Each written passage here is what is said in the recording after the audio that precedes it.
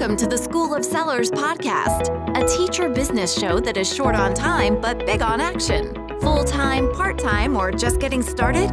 No matter where you are in your teacher-seller journey, there's something here for everyone, making your online teacher business feel doable every step of the way. Here's your host, Erin Waters. Hello there, friends, and welcome to another episode of School of Sellers. I am your host, Erin Waters, and today we are talking about one of my favorite topics. But before we get started, I just wanted to let you know that this episode is actually dedicated to a very special group of people, and that group is my students of the Finishing Framework who have just officially graduated the program as of last week. And if you aren't familiar with the Finishing Framework, it's a program that shows sellers how to organize their business assets and make their teacher businesses work harder for them. And we also teach students how to use a framework to mega batch everything from emails to blog posts so that our time is freed up for what most of us love to do, which is creating products.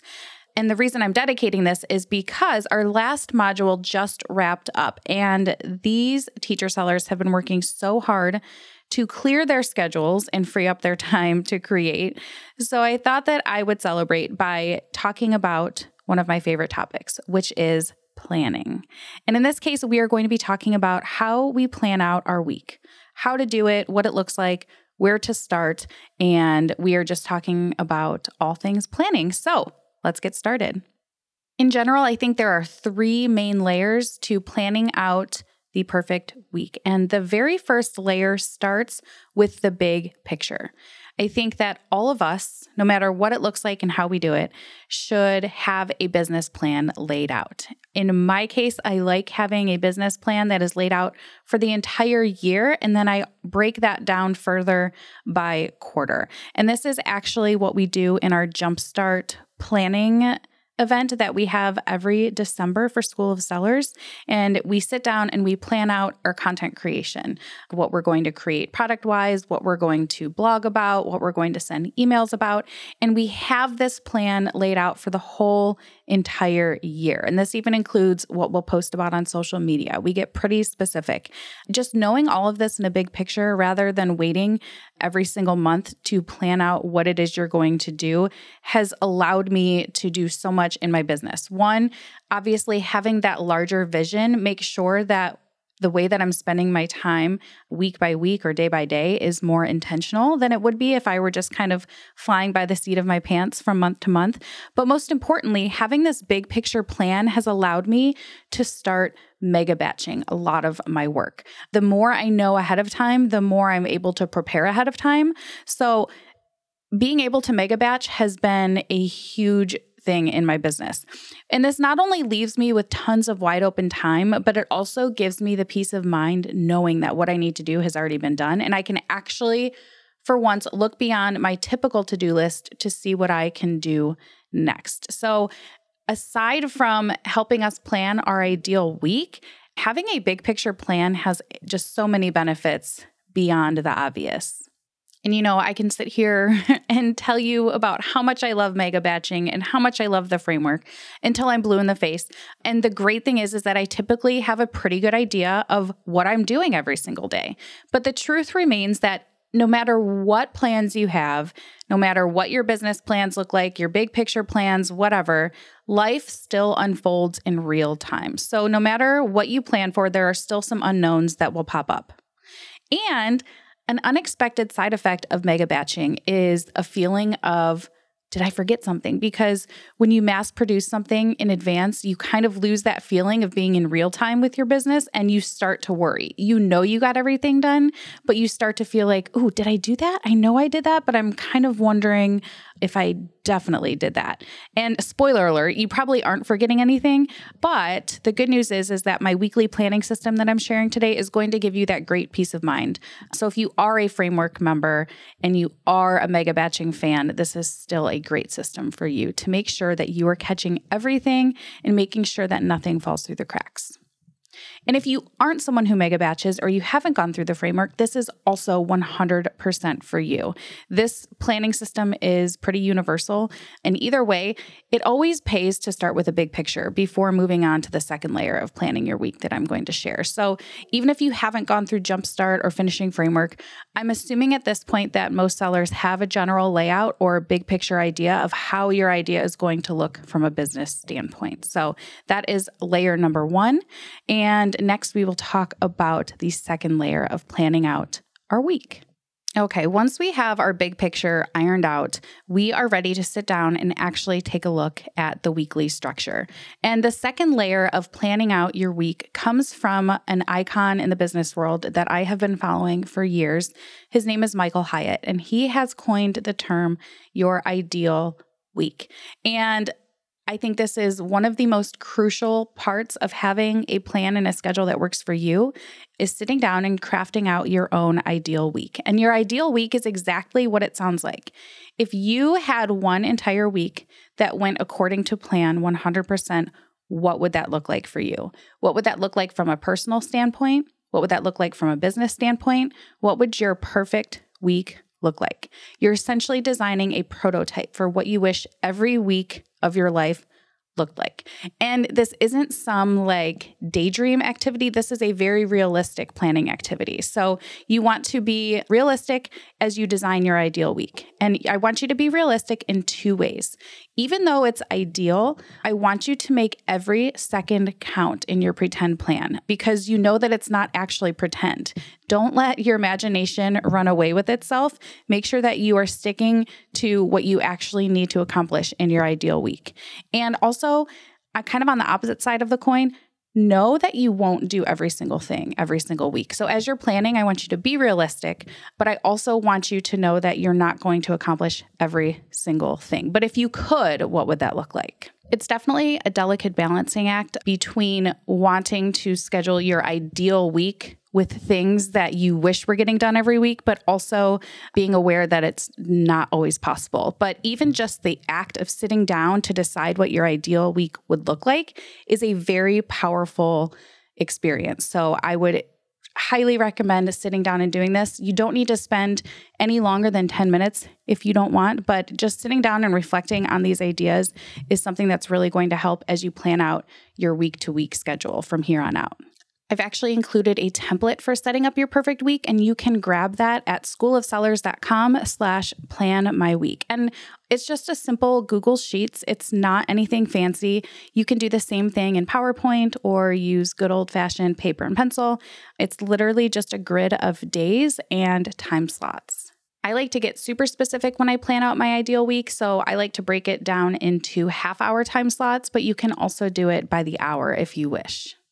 Once you've sketched out your ideal week, you have a prototype or a template for what your week will look like every single week going forward. So this is something that you should constantly be fine-tuning and adjusting as you think of new things to add to it. But you should also keep this close by for layer number 3, which is the week-by-week planning part of our process. Our third layer of the planning process is something I like to call my weekly power hour. And I actually use power hours for a lot of different purposes, but a power hour is pretty much what it sounds like. You set the timer for an hour and you have only 60 minutes to get done whatever it is that you are trying to tackle. Once you reach this layer of the planning process, just to review, you have your entire year. You have this longer term business plan, right? So you have the big picture in mind, and you've also sat down and sketched out what your ideal week would look like. So our third layer now is actually sitting down and deciding what your actual week is going to look like. And the reason I do a power hour for this is because it's something that is really important for me to address every single week, but it's not something I want to obsess over.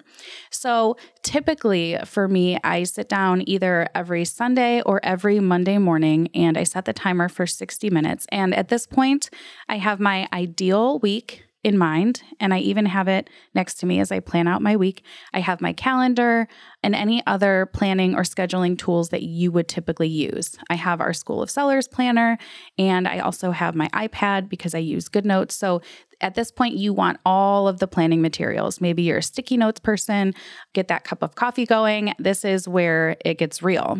And like I said, this can be done on any day of the week. And every time I do this, I always think of this old quote. I'm probably going to butcher it, but it's something along the lines of, a Sunday well spent brings a week of content, right? And that is so old school, so old fashioned.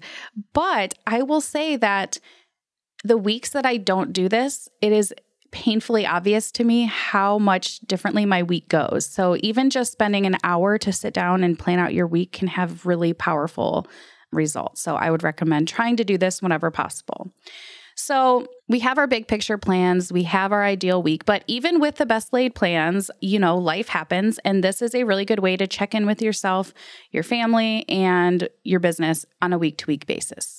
So within my Power Hour, the first thing I sit down to do is plug in everything that I need to do that week. This is just a collection of actual obligations, whether these are appointments or meetings or deadlines. These are physical things that I have to do that involve other people or that I need to have done by a certain date. These are very black and white items. Examples of this would be my mastermind meetings that I have every other week on Monday, or appointments that I might have for my kids' doctor's appointments or whatever. Once I have the obligations written in, which in general, I already usually have written down in my calendar. So at this point, I am just taking anything from my calendar and putting them into my Trello cards because I like to use Trello for my weekly plans. I have one card for every single week that is called Week at a Glance so that I can quickly reference that week only. Then I consult my recurring tasks list, which is something that we just set up in the Finishing Framework course. But essentially, I have an Airtable where all of my tasks are documented, and I've created checkboxes to designate them as daily, weekly, monthly, etc. So once I have my appointments and meetings and deadlines plugged in, I sit down and see where I can plug these recurring tasks in. And some of these examples would be things like daily recurring tasks, would be things like checking in with my Facebook groups, answering questions on TPT, things like that. Weekly examples would be things like applying for the TPT newsletter. And then for monthly, these are things like paying your VAs, checking data and analytics from the previous month, updating your content calendar, things like that. Currently, I'm testing out block scheduling, so my days kind of fall into categories. Monday is when I take care of a lot of my VA stuff. Tuesday is dedicated to social media and so on. So when I sit down with my recurring tasks, I typically dump them in to the days where they fit. So for this reason, I already have a list of Monday tasks and Tuesday tasks and so on that I paste into my weekly schedule, but yours might be a little bit more randomized. If you are somebody who is still in the classroom and you are teaching full-time, something I might recommend is taking all of your recurring tasks and trying to either get one done every single day and setting a timer for like 10 minutes, or getting all of your recurring tasks and tackling them all in one day for like 2 hours. That way they're done in one fell swoop. But of course, that is totally up to your personal preference. No matter what day I plug these tasks into, for the more mundane tasks like answering Q&As, I definitely plan to set a timer so that I only spend, X number of minutes every day on these things. When I plug these into my weekly schedule, I will make a note if these are things that I'm going to be timed. So I'm just going to put the number 10 in parentheses next to these items so that I know that these are just 10-minute tasks. Once you've plugged in your obligations and then your recurring tasks, then comes the fun part. You're done with all of the stuff you need to do and all of the housekeeping tasks. So now you get to decide what you're working on this week. This is where it gets important to refer to your ideal week that you laid out so that you stay as close to it as possible. It's ideal for a reason, so try to plan out the rest of your week with the lens of your ideal week. I get really excited about the idea of creating products and different projects for School of Sellers. So I typically reserve my mornings for creative work like that. And then any recurring tasks that I have, I plan out for a part of the day where I'm not feeling so motivated because I know I'm just going to be setting a timer and getting it done. So I'm not too worried about enjoying it. So this is something to keep in mind as you're planning out your ideal week, but also plugging in those recurring tasks. So beyond my obligations and my recurring tasks, in any given week, I typically have like one TPT product I'm working on, one marketing project, whether that's something like creating a new Facebook ad campaign for a certain product or whatever. I usually have one School of Sellers project I'm working on and things like that. So the rest of my plans here are usually project-based and the things that are more enjoyable and fun and creative for me to work on. So if you have mega batched your blog posts and emails and social media posts, then this is where you also get to plug in all of the fun creative projects that you are working on from week to week. If you are a person who works more week by week and you're not so much into batching, then this is where you get to plan out when you'll do things like write a blog post, craft emails to your subscribers. This is when you would schedule social media posts and so on. And there you have it. It's a pretty basic plan, but it works, starting with the big picture in mind, and then sitting down to create your ideal week, and then finally sitting down for an hour every single week to make sure that your plans actually happen.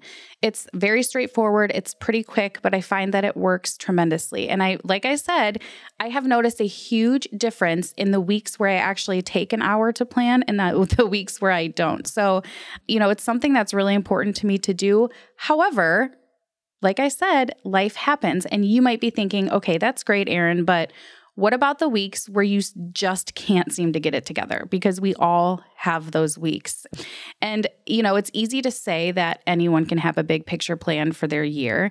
And it's easy to say that you should sit down and dream up your ideal week. But the real work comes with your weekly power hour and keeping up with that plan. And in real life, it just doesn't always happen, not even with me.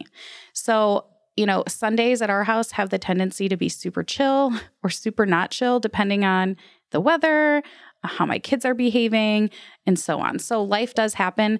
And here's what I like to do when I have those weeks, when even just an hour of planning is not feasible. I know it sounds a little ridiculous, but I like having a plan for when I don't have a plan. And that sounds outrageous, but hear me out. When we don't have a plan, so much of our time is spent deciding on what to work on, right? When we sit down, let's say, for example, we have like 20 minutes to work.